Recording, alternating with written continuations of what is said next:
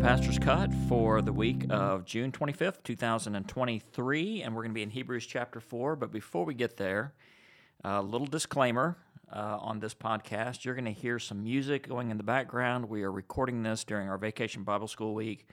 We talked about rescheduling just to have a little more of a quiet studio, but I thought, what the heck? I mean, let's just have fun. I love the noise of the church, the kids. We're having a great time, and I get to wear T-shirts and shorts all week, so what's not to love about that? Bonus. There you go. So you're going to hear some background noise. Just nothing's wrong with your radio or your computer. So we'll have a little soundtrack accompanying us today. And both Dave and I just returned from vacation. Where'd you and your family go? We went to Surfside, Texas, and then Houston and San Antonio through Waco, and then went back up to Tulsa. Boy, you did a big driving tour, didn't you? Yeah, we did. Wow. It was a lot of road time, and we spent the better part of 2 hours sitting in traffic in Dallas. All kinds of fun. Ugh. Yeah. Yeah, every time I go to DFW, it's going to happen. I-35 coming north is terrible. Yes. Yeah.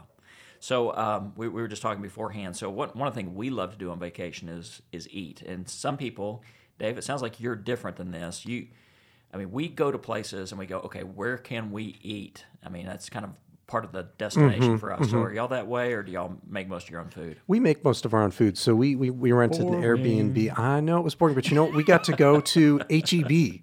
Yeah. That is an experience in and of itself. If you're not from Texas, you have to go when you're in Texas to an H-E-B. And with small kids, I mean, the price of eating out, even with kids' menus, is just astronomical. So. Even with grocery shopping, I think we spent like $200 on groceries just to pay for a week's worth of food to prepare it ourselves. Yeah. So, yeah.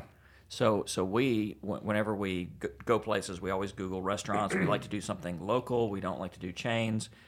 We went to Branson, and we've been there plenty of times over the years, and we have our favorite places.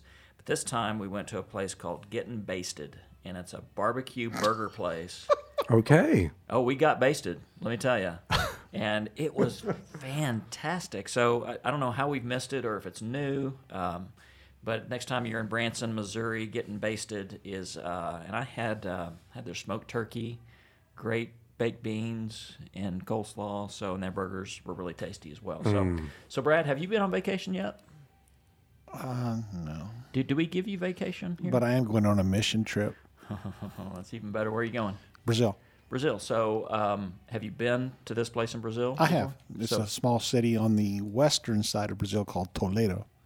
Okay. And so is there a place that you've eaten there before that you... There's a steakhouse there that we misordered the last time we were there, a Brazilian steakhouse.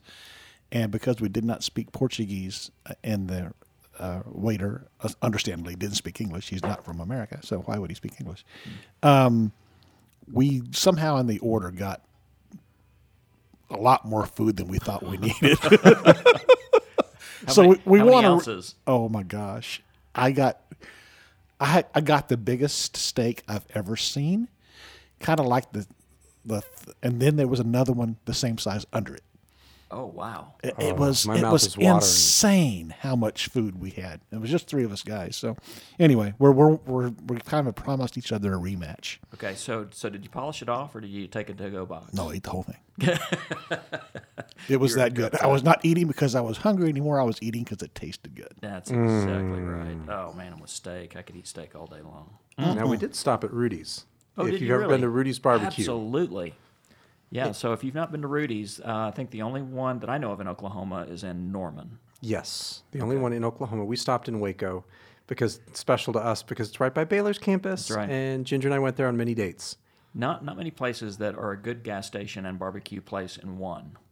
It's hard to find both together. Typically, Yes. gas stations and barbecue don't mix. Yeah, but have you been to Rudy's before, Brad? I've not, but I have a place that I think is in Texas. Well, not sure it's even there anymore. But okay. I took the boys to a bowl game, and we stopped in Paris, Texas, on the way to Shreveport, and we stopped at Texas All-Star Burger and Fencing. Burger and fencing. You okay. could, if you walked in the front door, if you turn left, you could buy a burger. If you turn right, you could buy a chain link fence. Not bad. Okay. It was the best hamburger I've ever had in my life in terms of store-bought. It was fantastic. You can buy a burger by the linear foot if you need to. The last time I was in By the Paris, linear foot. Man, I'm hungry now. So if you're in the car right now and you're anywhere near Norman, just turn the car, go toward Rudy's, eat some great barbecue, because that's probably where I'm going to head for lunch today. I'm just going to leave. I'm going to ditch the church and go eat barbecue for lunch. Hey, after VBS is over today, let's road trip it. Let's do it. I've got a $50 gift certificate to Burnco. And Okay. that will buy $50 gift certificate to Burnco will pay for one of our meals. Thank you for tuning into the podcast today. We're all done. We're going to finish up here. We're leaving now.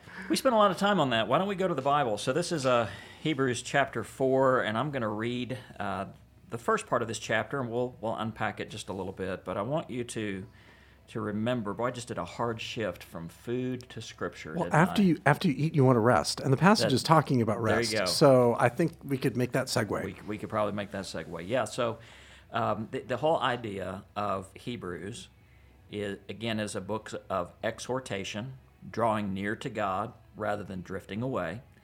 And in this first generation of Christians, it was so easy for these newly minted Jewish Christians, thus the name Hebrews, to drift back to an old religion instead of staying in this new relationship with God through Christ. Because Christianity was still pretty rudimentary at this point, and I'm sure people missed the liturgy. They missed the temple worship, the temple sacrifice. They missed that heritage part. And so many of them were going back to religion instead of holding on to a relationship with God through Christ. So the writer of Hebrews, with this word of exhortation, says, Jesus teaches us everything that is knowable about God. You're not going to find this kind of depth or breadth in any other place. And so he unpacks that through helping us understand Jesus is God in the flesh. Jesus is fully human. Chapter 3, Jesus is greater than Moses. Then he continues that storyline of the Exodus. Okay, Moses brought the Israelites out of slavery across the wilderness. Where did they end up? In the Holy Land, where it was said that they would be given rest and rest from their enemies. And so he continues to take this same storyline, which is integral to the Jewish faith, and use it as an example of saying it's Jesus Christ. It's not just about being in the Holy Land, it's about being in Christ that brings us rest before God. So let me read this, and I'm going to let Dave, since he's writing the pastor's cut, he's going to take lead on most of this. I might just make a few comments and give a few questions. Or just sneak out and go get some barbecue. You know, if you don't hear from me in the next 20 minutes, You'll know where he went. yes, but only Dave will know. He'll not throw me. Man, I'm hungry now. Therefore, since the promise of entering his rest still stands, let us be careful, and there's that exhortation again, that none of you be found to have fallen short of it. For we also have had the good news proclaimed to us, just as they did. And this is talking about those who came across the wilderness. But the message they heard was of no value to them because they did not share the faith of those who obeyed. Now we who have believed enter that rest, just as God has said. So I declared on oath in my anger, they shall never enter my rest, and yet his works have been finished since the creation of the world. For somewhere, he who has spoken about the seventh day in these words, on the seventh day God rested from all his work. And again, in the passage above, he says, they shall never enter my rest. Therefore, since it still remains for us to enter that rest, and since those who have formerly had the good news proclaimed to them did not go in because of their disobedience, God again said of a certain day, calling it today, this he did when a long time later he spoke through David, as in the passage already quoted. It's quoted twice in chapter 3. Today, if you hear his voice, do not harden your hearts. For if Joshua had given them rest, God would not have spoken later about another day. There remains then a Sabbath rest for the people of God. For anyone who enters God's rest also rests from their works, just as God did from his. Let us therefore make every effort to enter that rest, so that no one will perish by following their example of disobedience. For the word of God is alive and active, sharper than any double-edged sword. It penetrates even to dividing soul and spirit, joints and marrow. It judges the thoughts and attitudes of the heart. Nothing in all creation is hidden from God's sight. Everything is covered, everything is uncovered and laid bare before the eyes of him to whom we must give account. So I'm going to stop there. There's one more paragraph that I want us to touch on toward the end, but this is taking that Exodus image of coming out of slavery, crossing the wilderness, and finally coming to that destination of entering God's rest, not by coming into a holy land, but by coming into a holy relationship with God in Christ. So Dave, I'm going to turn it over to you for just a minute. Tell us where you're going with the pastor's cut. If you were teaching this, what are some things you would point out? So one of the things I look at when I'm teaching a passage is I always look at repetition and what keeps coming back again and again and again. And there seems to be an emphasis on rest, on today, and an emphasis on discernment. And so I would really try to unpack those three concepts from this passage and ask, first of all, how would you define rest as a starting point to talk in general about what rest is? What is rest in this context? Certainly there's Old Testament allusions to the Passover, or not the Passover, to the Exodus and to entering the Promised Land and finding rest, but not really finding rest. And yet there's something about forgiveness of sins and wrapped up with the gospel message in the middle of that. And so I would try and wrestle through, what does that really mean? Some scholars, I'm surprised, actually have even wrestled with, is this event of rest, is it something that we get to experience at one point in our lives? Is it an ongoing thing? Is it something that's already and not yet? Is it just something for the future?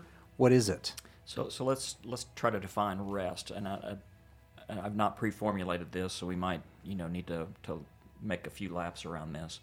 So we see immediately, as God creates the heavens and the earth on the last day, he rests. Mm-hmm. And we're given a commandment in regards to that. One of the big 10 is, remember the Sabbath day and keep it holy. We are to have that day of rest. It's what God chose to do. He chose to cease from his labor. And it's something that we're commanded to do as well. And here's where I want to kind of get on my soapbox just a little bit. I think a lot of pastors and ministers and most people are not very good at taking one day off. We should have one day where we unplug. Mm-hmm. We don't do anything that is about effectiveness or efficiency. We stop doing and we just be and we rest. And I think part of the Sabbath commandment is realizing the world can go on without us. And what it does is it adjusts our worldview just a bit, because many of us think, well, the world can't go on without me. Yeah, you die today, and I promise you the world will go on just fine tomorrow. Yes. So it's a way of putting in perspective who we are and who we are not. So in that regard, rest is just simply having perspective on who's God and who's not, and not always being about doing, but being a human being. So I don't know if you have any other ideas regarding that idea of rest. Not only that, I think rest also deals with, not only is rest that, the Sabbath rest, but I think it's also talking about something more, because it also talks about the Promised Land and entering rest as something where they don't have to work anymore. They don't have to struggle. They can genuinely experience rest with God. And so I think there's something to the rest. Not only do we take a day off in a week, the Sabbath rest, but I think there's something about rest from religiosity, from earning our way to God, that because of what Jesus did through the cross, because of the good news, because we accept it and we believe who Jesus is, that we can experience a deeper level of peace and rest from the busyness and frenetic pace of life, or even from our sense of rhythms or feeling like we have to earn our way to God. We don't have to anymore because of who Jesus is and what he did on the cross.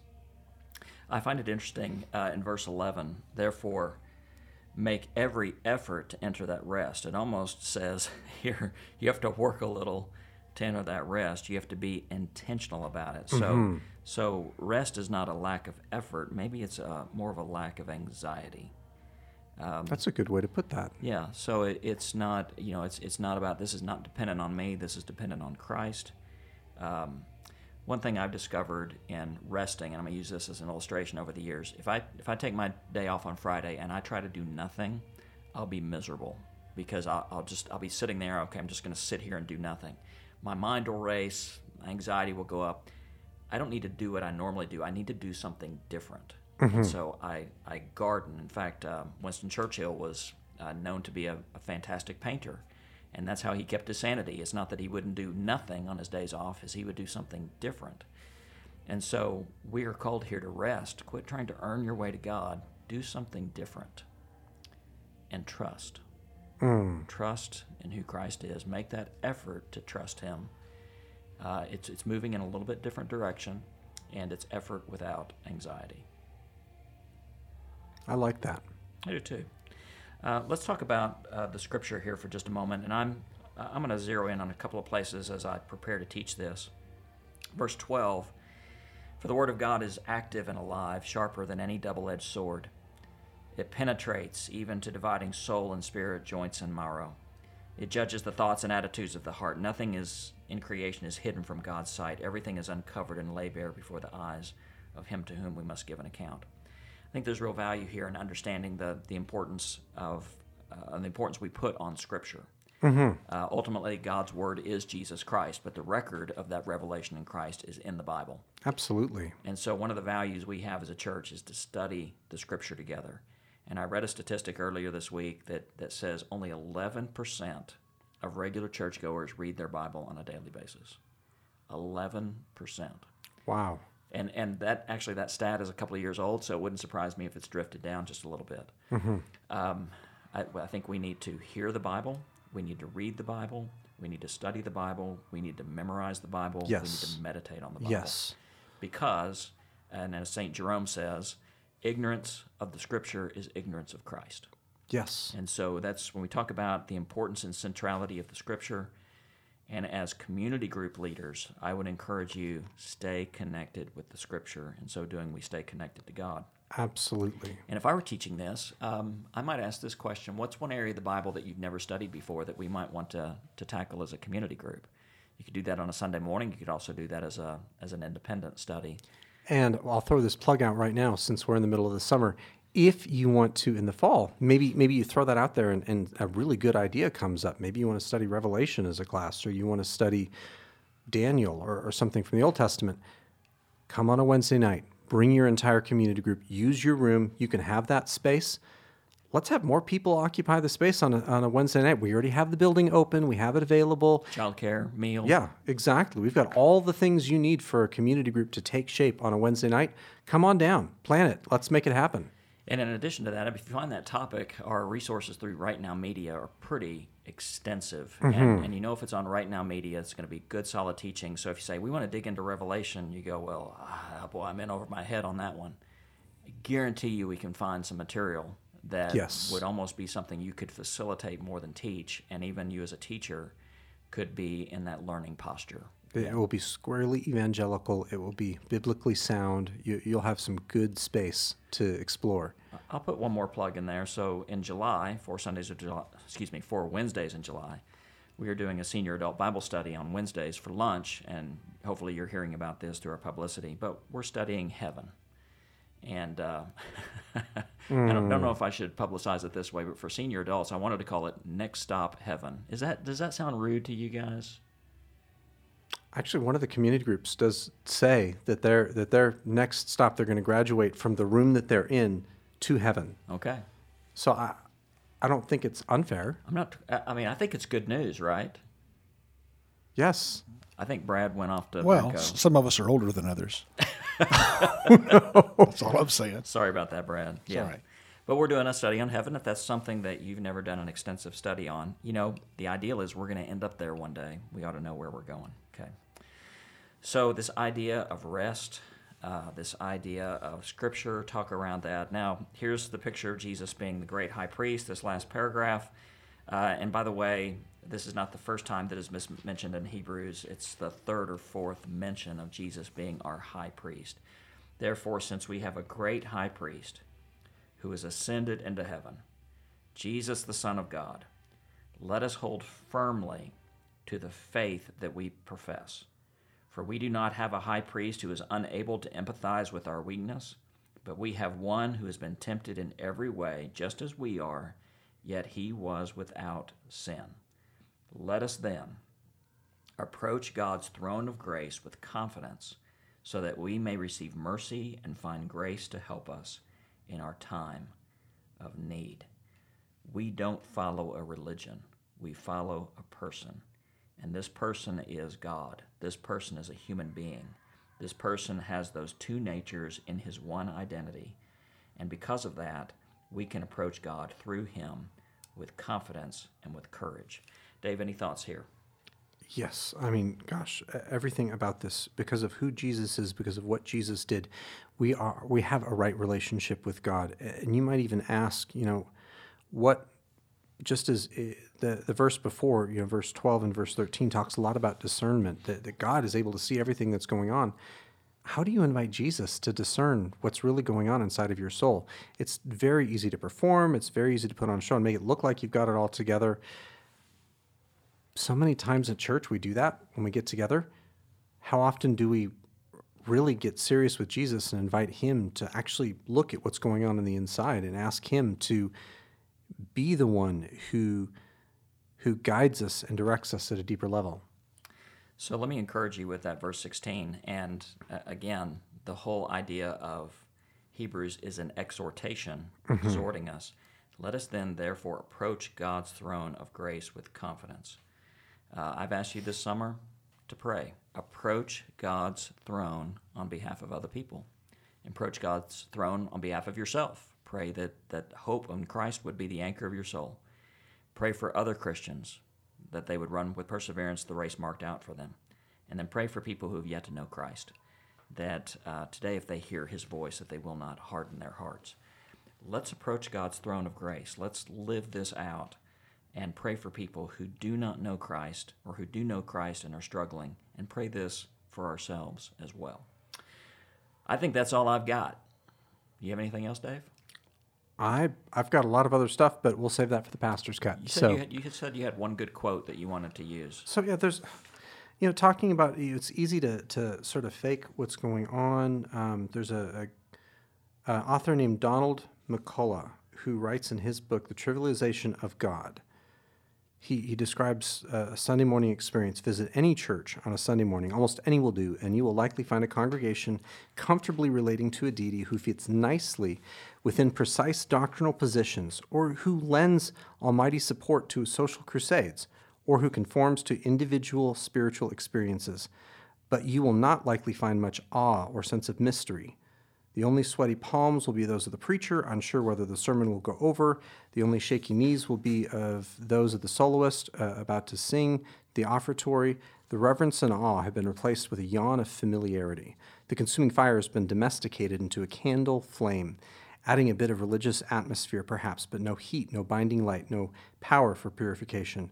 When the true story gets told, whether in the partial light of historical perspective or in the perfect light of eternity, it may well be revealed that the worst of sin of the church at the end of the 20th century has been the trivialization of God. That's pretty good right there. Yeah. And if you sense that, a boredom in your own soul, then maybe we need to hear the exhortation of Hebrews. Today. Get close to God. Stay close to God. The only way to do that is through Christ. Let's not take that for granted. Let's approach God's throne of grace with confidence so that we may receive mercy and find grace to help us in our time of need, which is every day. Good. Amen. Yes. Good stuff. Let's go eat barbecue. Now may the Lord bless you and keep you. May the Lord make his face to shine upon you, and may he grant you peace now and forever. Amen. Amen. Amen.